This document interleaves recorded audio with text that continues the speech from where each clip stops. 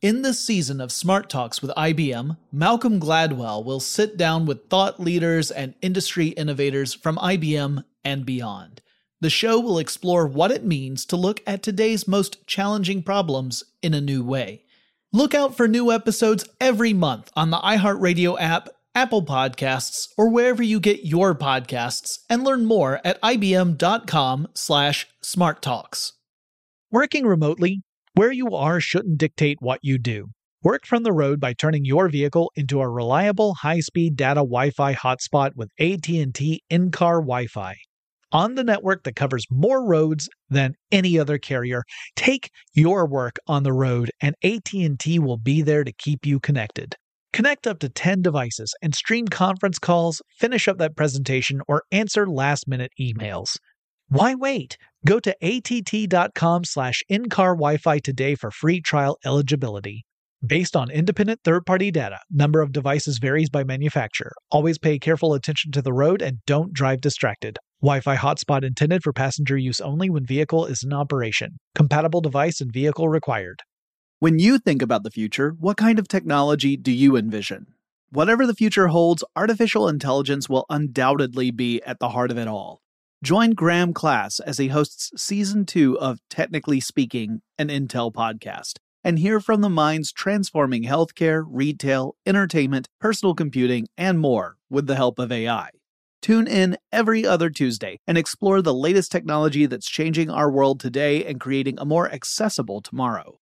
Listen to Technically Speaking, an Intel podcast on the iHeartRadio app, Apple Podcasts, or wherever you get your podcasts. What's up, this your boy Lil Duval, and check out my podcast, Conversations with Unc, on the Black Effect Podcast Network. Each and every Tuesday, Conversations with Unc podcast feature casuals and in-depth talk about ebbs and flows of life and the pursuit of happiness. Unlike my work on stage, I tap into a more serious and sensitive side to give life advice and simply offer words of encouragement, yet remind folks to never forget to laugh. Every Tuesday, listen to Conversations with Unc, hosted by Lil Duval on the Black Effect Podcast Network, iHeartRadio app, or wherever you get your podcasts. Presented by AT&T. Connecting changes everything. Hello. This is Smart Talks with IBM, a podcast from Pushkin Industries, iHeartRadio, and IBM about what it means to look at today's most challenging problems in a new way. I'm Malcolm Gladwell. In this episode, we're going to dive into sustainability, and specifically how customers and businesses want to decrease their carbon footprint and verify that their efforts are accurately calculated. I'll be digging into this topic with Jason Kelly, General Manager, IBM Strategic Partners. It's the data that's in the system. It's the data that's in our partners' capabilities, such as SAP, that's from the source all the way to consumption. And where there's more data, which there always will be, there's more insight, and there's more progress.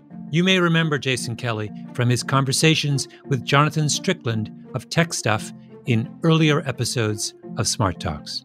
Jason is working closely with IBM partners like SAP to think of creative solutions for businesses to measure and offset their environmental impact. I will also be speaking with Mark Rolfe, Senior Vice President, Head of Strategic Partners, Partner Ecosystem Success at SAP.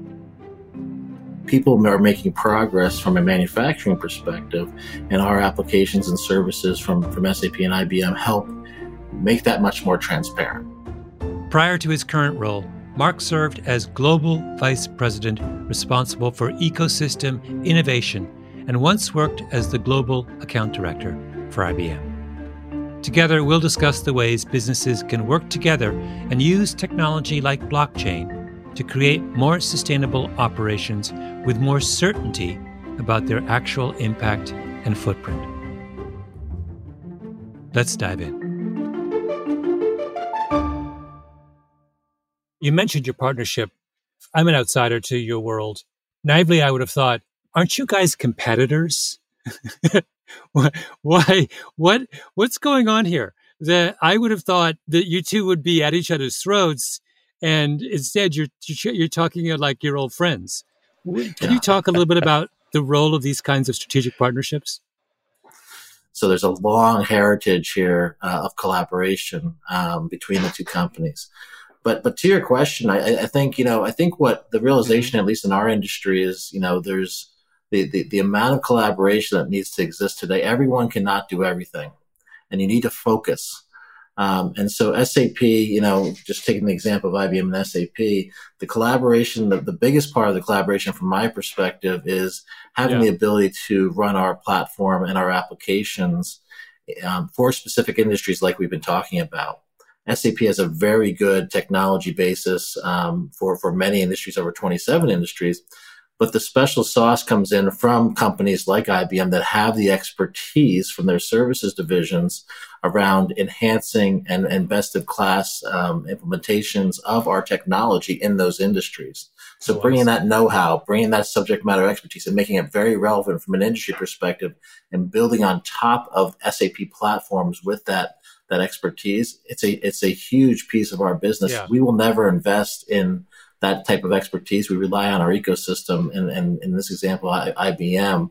And that's been the basis of the success we've had at well over 50 years now between the two organizations. Yeah. What does that collaboration look like? I mean, is there literally an office from both organizations where people go together, and like we were talking about utilities, is there a team made up of people from both organizations that are traveling together to see the customer? Quick answer is yes. Think of a couple clients, IBM and SAP sitting down around the table, actively saying, how do we work with where you are to get to where you want to be?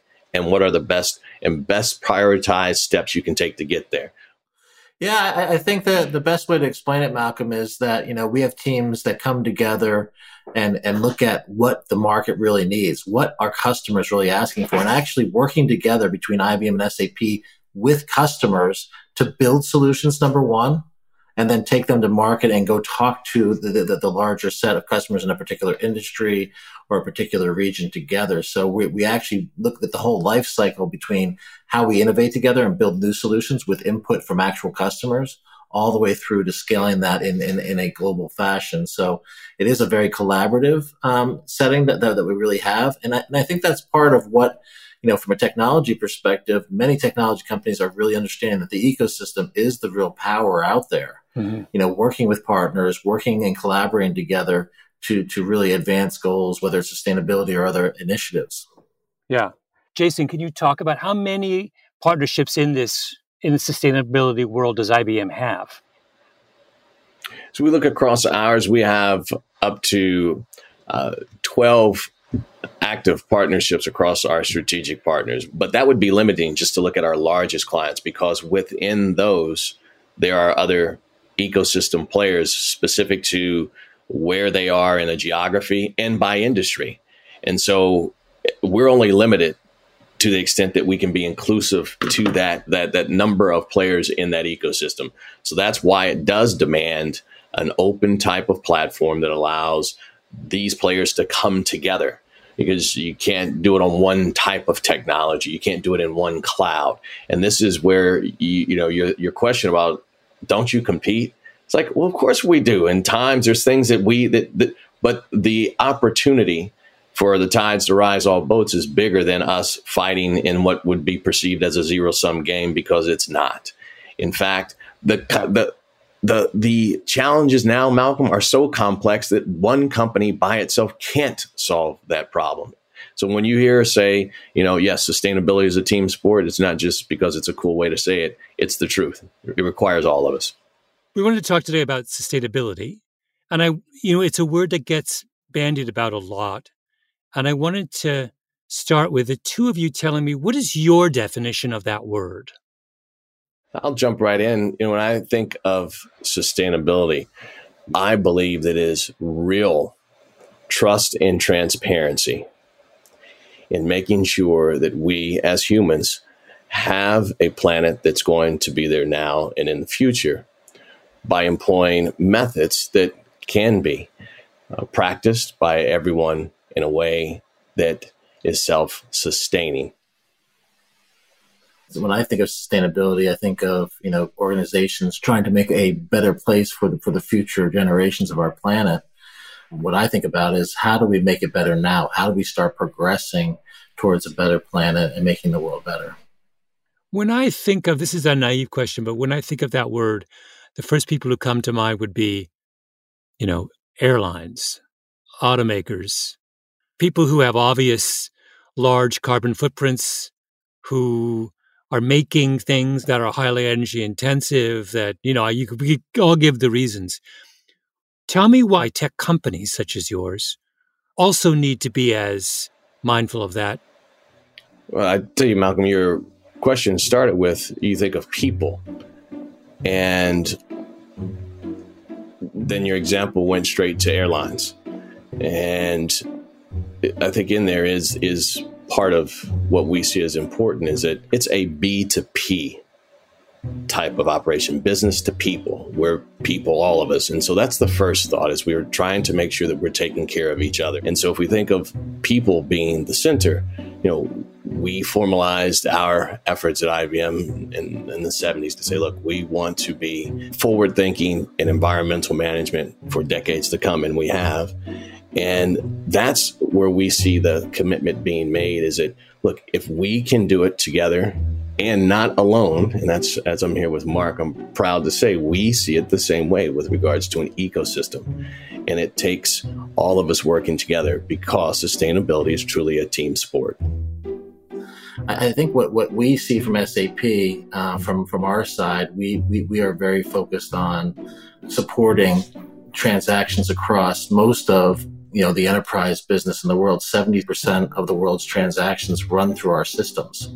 Those are transactions that support product, the manufacturing of product, and the rollout of product. So if we think about it from that perspective, we are very interested in making sure that those manufacturing practices, the design practices around those products, are efficient, are transparent, and are ethically progressive in the way that these companies are manufacturing or running their businesses. So that, from our perspective, it does tie back to people, but we take a step back and look at the products that are being manufactured or the services being offered to people, and how we can be more transparent around that from a sustainability perspective. Can you give me an example, Mark, of what you're talking about?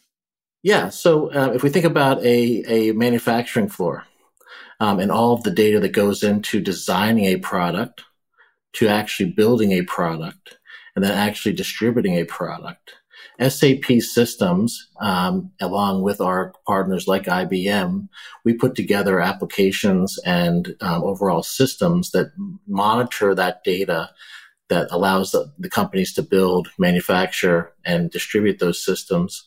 So if we have visibility into how companies are actually distributing, manufacturing these products, we can make that much more transparent. We can start to measure the progress they're making against certain sustainability goals, and start to really drive a conversation around sustainability around a product or an area. So I think that's key to what we see around, whether it's circular economy in terms of understanding greenhouse effect on manufacturing abilities of certain customers of ours, or if we look at overall, carbon neutrality goals, et cetera. People are making progress from a manufacturing perspective, and our applications and services from SAP and IBM help make that much more transparent. If I'm a client, a customer of yours, and I'm interested in addressing this issue, one place I might look for guidance would be the kind of data that would come from your software, is what you're saying. Yeah, if you think about the overall value chain of what we deal with from a customers, there's manufacturers, there's end consumers, et cetera. Where along that value chain can we impact sustainable goals and drive towards more transparencies to improve upon those? So that's really what we're looking at from our perspective. Yeah, Jason, can you talk a little bit about IBM's position in all of this? When does IBM as a company start thinking seriously about this issue? And how big of a transition is it in the priorities of the company? We've been doing this for decades with regards to making sure that we're focused on the environment, the returns that we get, our clients get, and working across that ecosystem. As I said, we formalized it in 1971, saying, look, this is a priority for our company. And we just announced our latest commitment, which is to have zero greenhouse gas emissions by 2030. We did this just at the beginning of this year. So that's the commitment that we've recently made. But you called out something here that's key, and Mark echoed it, is this thought of data. It's the data that's in the system. It's the data that's in our partners' capabilities, such as SAP, that's from the source all the way to consumption. And where there's more data, which there always will be, there's more insight and there's more progress. And if you think more data, more collaboration, there's even more insight, which gets faster progress. And so our position in this is to say, look, can we create open platforms of innovation? Because, and I'll borrow from you, Malcolm, that's where, innovation comes in desperate situations. From the David and Goliath example, is that you're desperate, so you reach out and you're saying, look, how can I, find that innovation? And it's through this collaborative technology. Because ultimately, it is the consumer that is asking for this. We know this because consumers now, 40% of the consumers were purpose-driven before the pandemic, and now that's 57%. And they're purpose-driven, meaning companies with a purpose that are driving after things such as sustainability. Mm-hmm. Can you talk a little more on this? In concrete terms, what does a focus on sustainability mean for IBM? You've said it's not a new focus, but is it fair to call it a renewed focus? I would say that's fair, Malcolm, and I would say that a renewed focus in a new era of capability. And so one place where we're spending a lot of time and effort, and it's along with our partners like SAP, Microsoft, and others, where we're saying, let's invest in the World Business Council for Sustainable Development, as they pull together many of our partners, and those are other clients such as the Dows, the Nestle, Shells of the world, who are also raising their hand in this renewed, as you said, sense of sustainability. And what's really key now is, okay, if we're going to pay attention to carbon emissions and carbon footprint, how do we document that? How do we do that with trust and transparency in that ecosystem of value chain? It's not just that linear supply chain, but how do we account for all of that data in that value chain? And so companies like the Shells and Exxons, the Dows, the BASFs of the world are saying, how do I account for that with trust and transparency? And we're investing that with new technologies that are on the edge, such as AI or even blockchain, that says, listen, how can I share data with trust? And this is where it comes in. If you can't trust the data, how can you make sure that we're accounting for carbon credits? How do you know those are real credits? How do you know those credits are accountable for IBM or for SAP? So I'm an airline. I want to buy carbon credits to offset my footprint. And the question arises, how can I be sure that I am accurately accounting for my own consumption and the marketplace is correctly measuring the what the offset looks like, how it's priced, whatever it is. What you're saying is someone has to do that has to produce that data, verify that data, exchange that data, and that's what you guys are thinking about. Is that a fair summary? That's what exactly. we're doing. That's exactly it. I think that's a very important point. A lot of what I hear out in the marketplace is it's about goals, right? Sustainability goals in the future. I think it needs to be a kind of a shift in mentality that we can do this now. We are doing this now. We have applications that are, tracking this data. You mentioned the airline industry. If you think about the airline industry and the supplier side of that or the procurement side of that, companies need to start putting together procurement goals related to sustainability and have applications and systems that track progress against those procurement goals that are able to monitor and measure that progress. So that's happening today. And that will get much stronger, as Jason mentioned, when you bring in smart technologies like AI and other technologies that will make that even more progressive. So it is happening today. So I would say goals are important, but we can actually start doing something today, which I think is even more important. Can you give me an example, a concrete example? I'm interested in sort of the nuts and bolts. So this is actually kind of a fascinating question. Can you pick a kind of particularly either hard or interesting case study and tell me about what are some of the challenges from your end in providing this kind of data, coming up with it, verifying it, providing it? Well, I think from our side, I'll give one example. If you think about a utility company and their legacy way of, managing their suppliers versus where they need to be, a very, very much a siloed view from providing information to and from those suppliers, a closed system that does not allow much transparency or even accuracy in what they're able to actually provide to measure a goal. There's nothing in place that has done that before, right? So now we're putting out applications that actually, take a look at those suppliers, understand where things are coming from, have they been ethically manufactured, and be able, again, to trace that through the value chain that Jason and I have been talking about, and be able to understand every step of the way and be able to track that data and track that process throughout that entire value chain.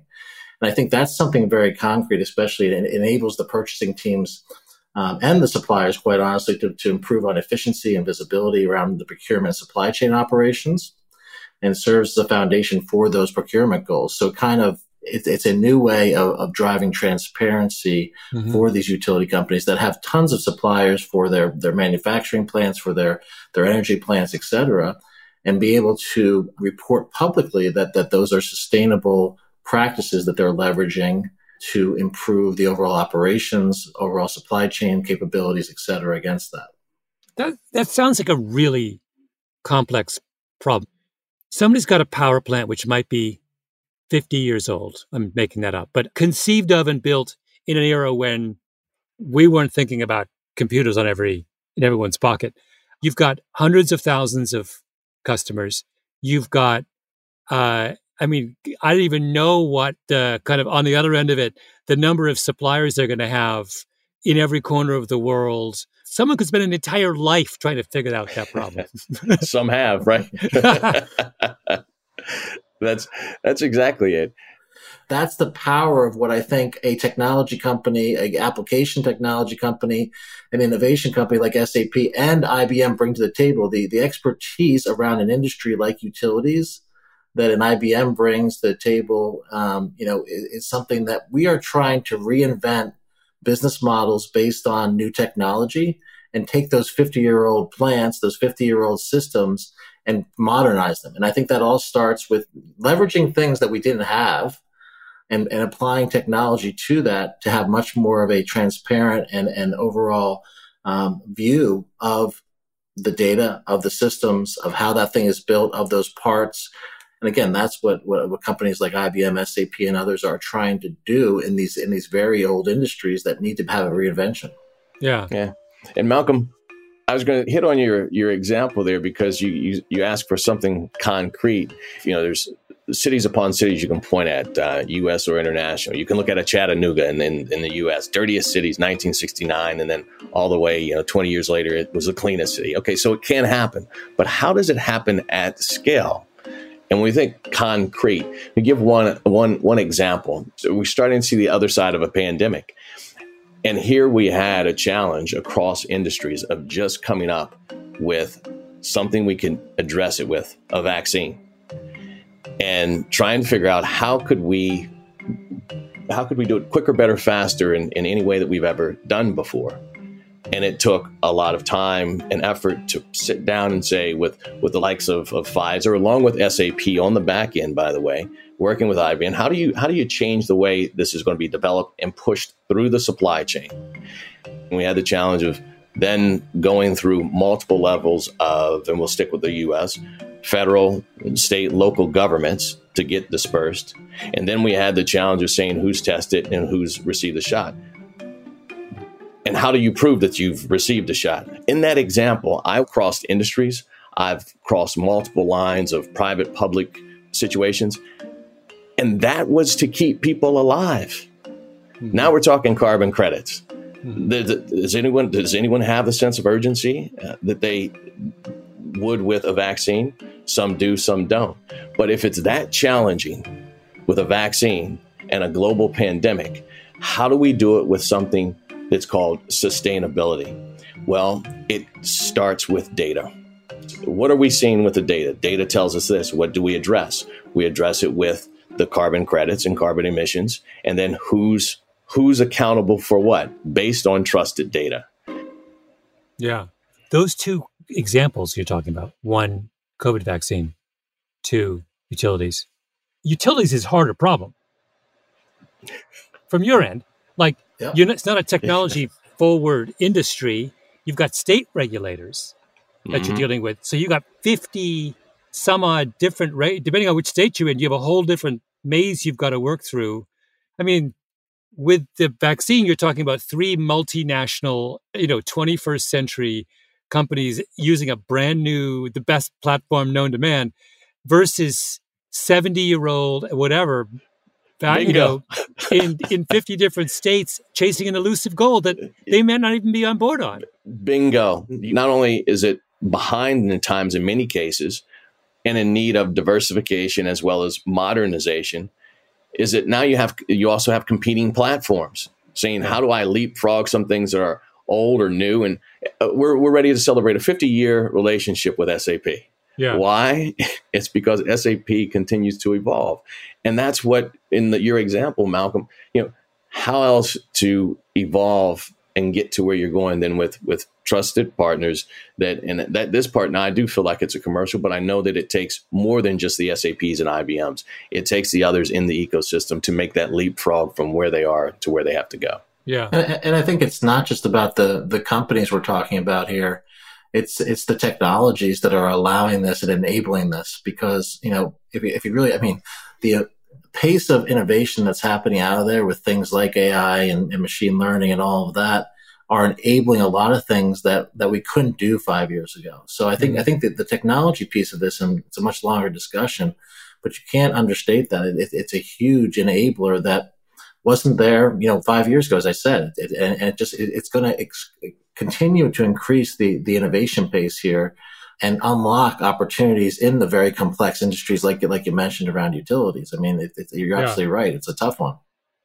Yeah, I want to talk a little bit about blockchain and AI and its role in all of this. What do those two particular technologies bring to the table here? Blockchain, the bottom line, it's a trusted platform to share data amongst many players in real time. That's it. Share data in a trusted way. And if you can do that in this thought of whose carbon credit is it and where does it sit on the ledger of carbon credits, now you can do that. So that's it. AI, the insight. So we start thinking about augmented intelligence, or as some like to call it, artificial intelligence.